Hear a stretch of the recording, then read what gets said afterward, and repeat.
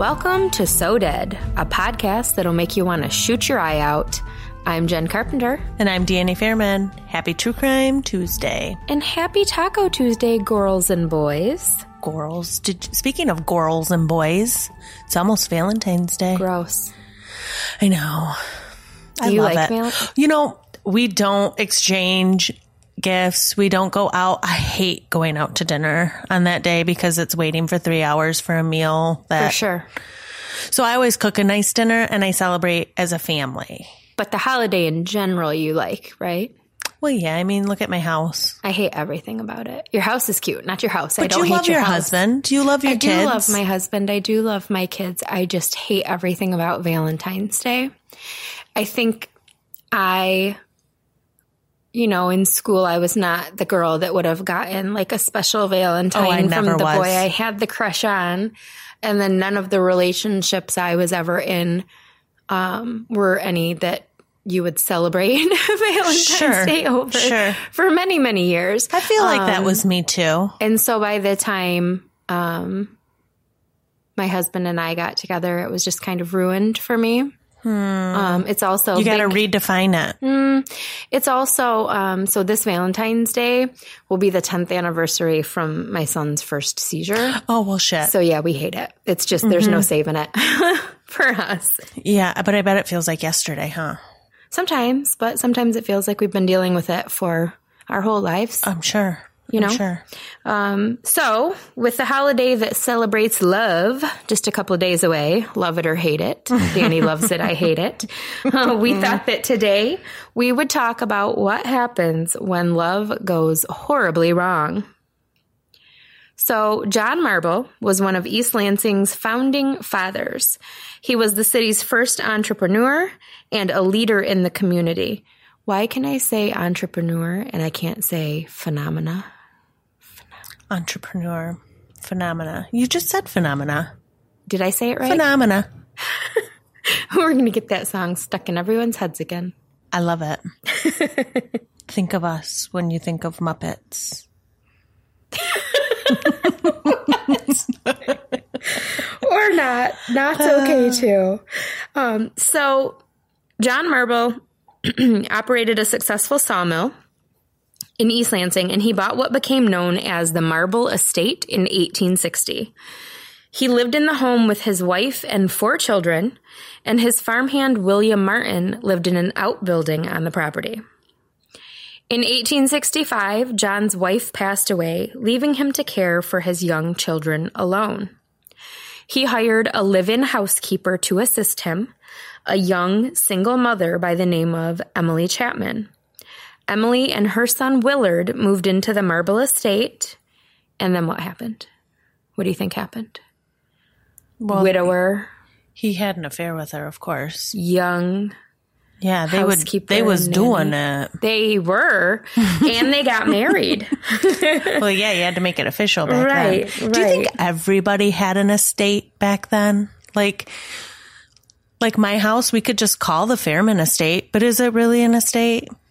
If you want it to be. And do you think everybody had outhouses with Not helpers? Everybody. I think some people lived in the outhouses. I think there was just a big disparity. You either had a lot or you had not very much at all. But anyway, John Marble had a lot.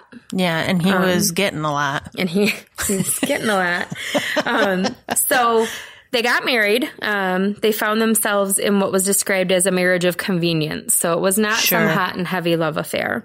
Yes, it was. By all accounts, their marriage actually was not a very happy one. The difference in age between them was just too much. What that difference in age was, I never quite found. But it sounded like it was quite a bit. They were married for about 10 years. They tried to make it work. But once John's children were all grown and moved away, he and Emily decided to separate.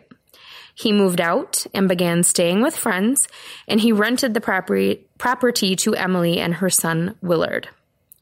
So an uneventful marriage was headed for an uneventful end, but then the rumors began. Bum, bum, bum. They always start. So throughout the turmoil in the Marble marriage, their farmhand, William Martin, was there. He still lived on the property with his own wife and children, and his marriage was not doing well either. Uh-oh. At one point, he was arrested for non-support of his wife and children. What? Because, back then, the men were supposed to support. So he just wasn't buying things for his own family. He wasn't, they had that free house and whatnot, but he wasn't bringing home the bacon. He was putting the bacon somewhere else. That's amazing. He did. Watch out, all you loser guys out there. All you tall white guys. No, I'm just kidding. Tall I'm just white kidding. guys Just to... that don't bring home bacon. Danny and I know lots of tall white guys, and we love them, so we feel okay making fun of That's right. tall They're white all guys lovely. in general. Just so you guys know. Just to clear that up.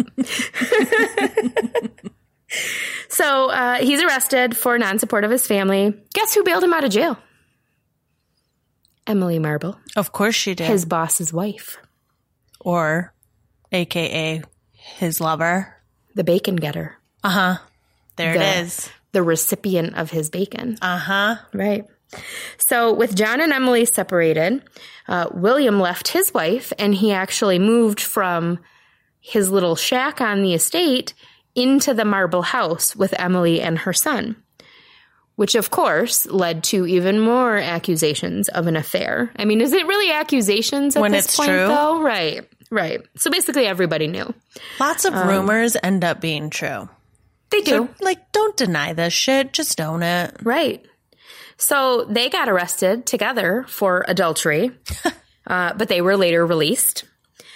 John Marble, one of the most prominent men in East Lansing, was humiliated and disgraced. He filed for divorce on the grounds of adultery. But Emily and William had other plans. Neighbors told John that the couple was planning to strip his home of all of its valuable property, sell the stolen goods, and use the money to run away together. That's dirty. Right. Okay, so wait. Now, where's his wife? His wife lives in the Marble house still. He moved out. She still lives there. Her son still lives there.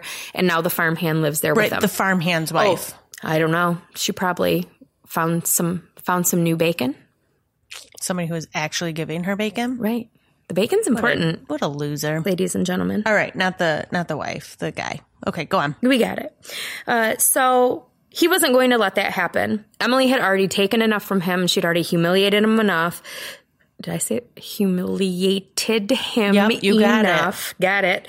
So on the night of November 12th, 1876, John Marble and two friends, John Morley and Charles Ayers, rode out to the Marble estate to catch Emily and William in the act. Oh my God. Why do you want to see that? I think actually in the act of robbing his house. Okay. So he didn't care that they were fucking. He didn't care that she was living in sin and making a mockery of his name, but the rumor was she was getting ready to strip his house and disappear.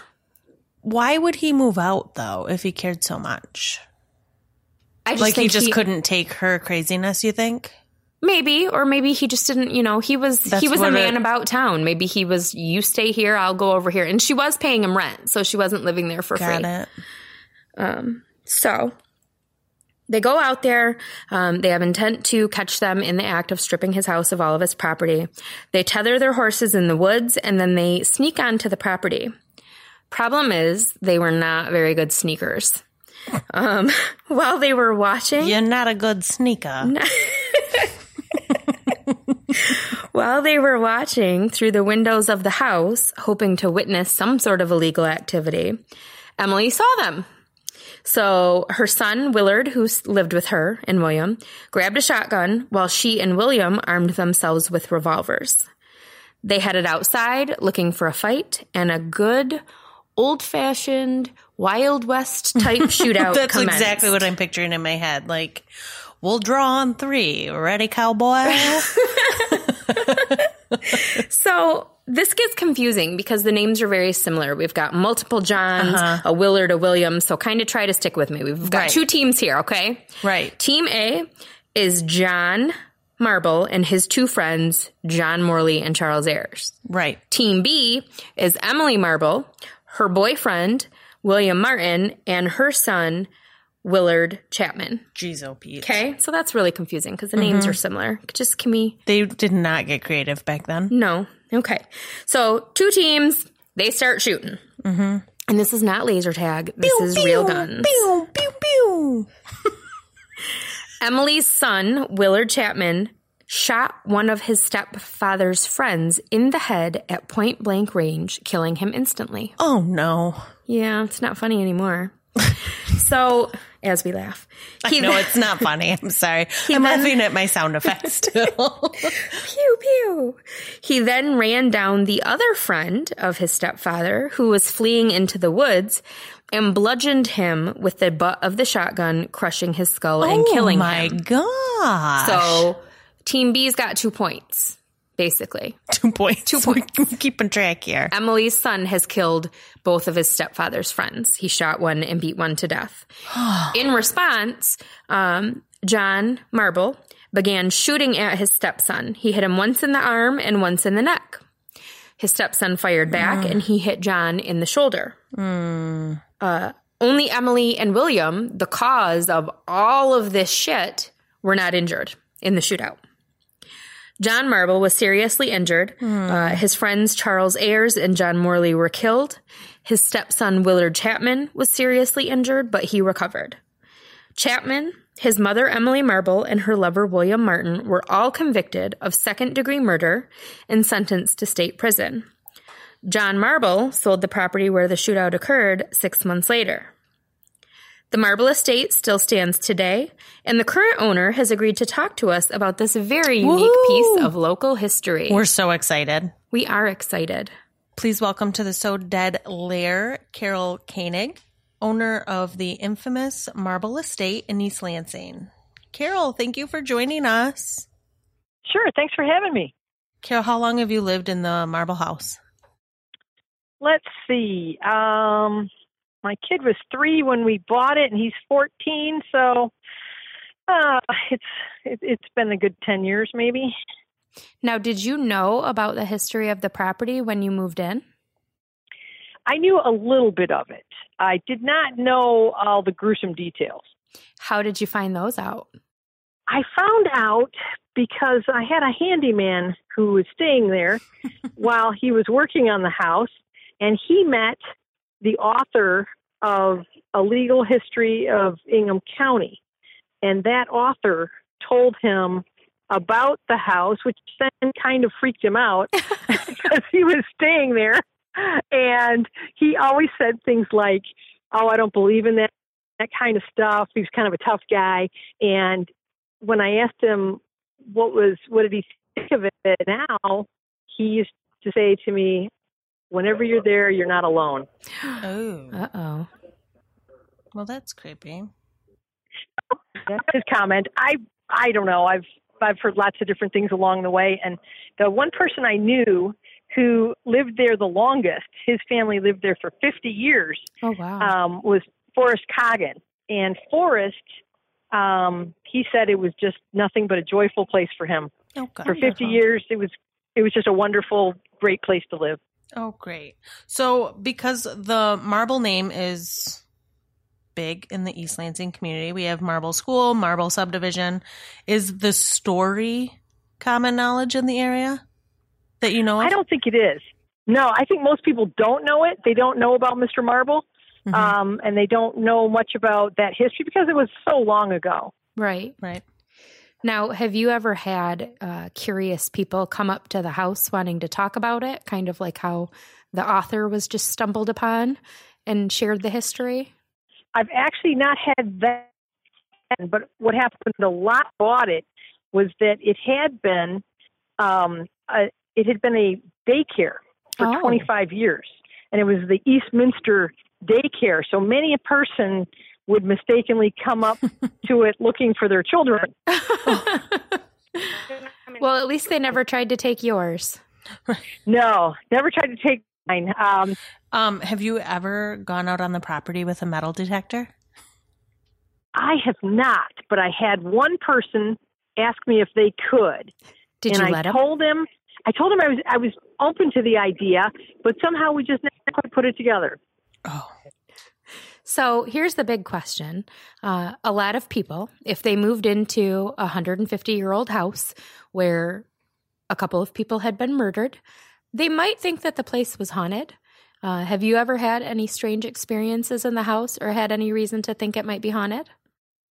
There's actually a whole list of them, to tell you the truth. Really? There's a whole list of different oddities that have happened, and started with the handyman who said, when as he put it, he said, "Carol, I don't know how to tell you this except just to say that when you're there, you're not alone." And he was kind of frightened by the house. I don't know what he heard. He had a dog with him that lived there with him. He only lived there for maybe a month while he was working on it. And he said the dog kept barking at the wall. Oh, wow. And that kind of freaked him out a lot. Sure. Now, I think there may be reasons for that. And I think the dog was barking at the wall because I think there may have been a squirrel nest up in the that'll attic. do it too. And I think that might have done it. Yeah, absolutely. Have you personally experienced anything?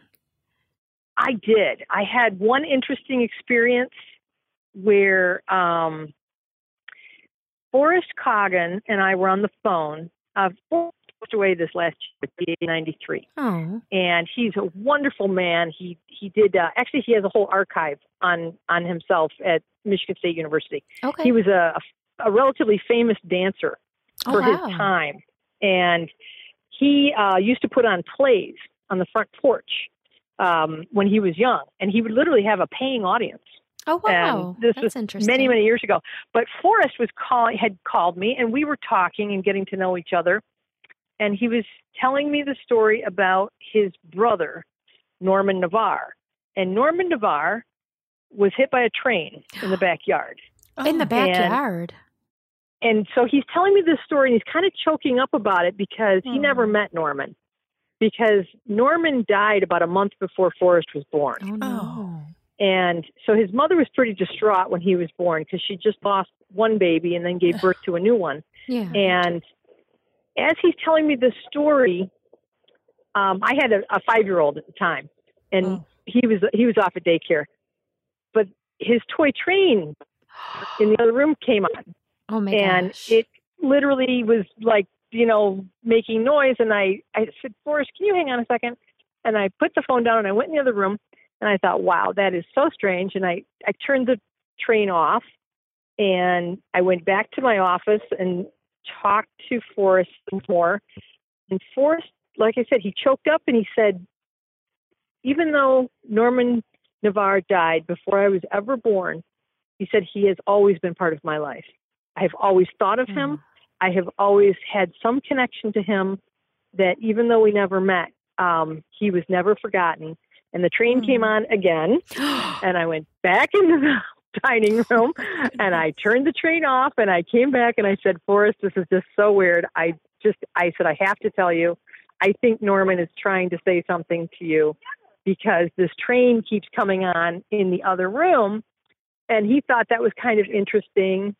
And then it came on a third time. Oh my gosh, I have chills. Yeah, the third time was like, okay, that's really, we're kind of pushing beyond the limits of, funnier things at that point.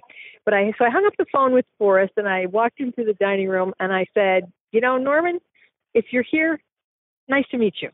Nice to finally meet you. And as long as you don't scare my 5-year-old, we're fine. Right. It's actually a kind of a sweet story. Yeah. That's yeah. so sad. And so I've never actually had that was the biggest story I had. There were still others. Yeah. So interesting. My goodness. Well, thank you so much for joining us today. Absolutely. It's been a pleasure. And if you ever want help or company metal detecting the property, we don't know how, but we'll learn. I mean, I have a metal detector. Yeah. Well, tell me, what is it you think you'd find, or what would you look for?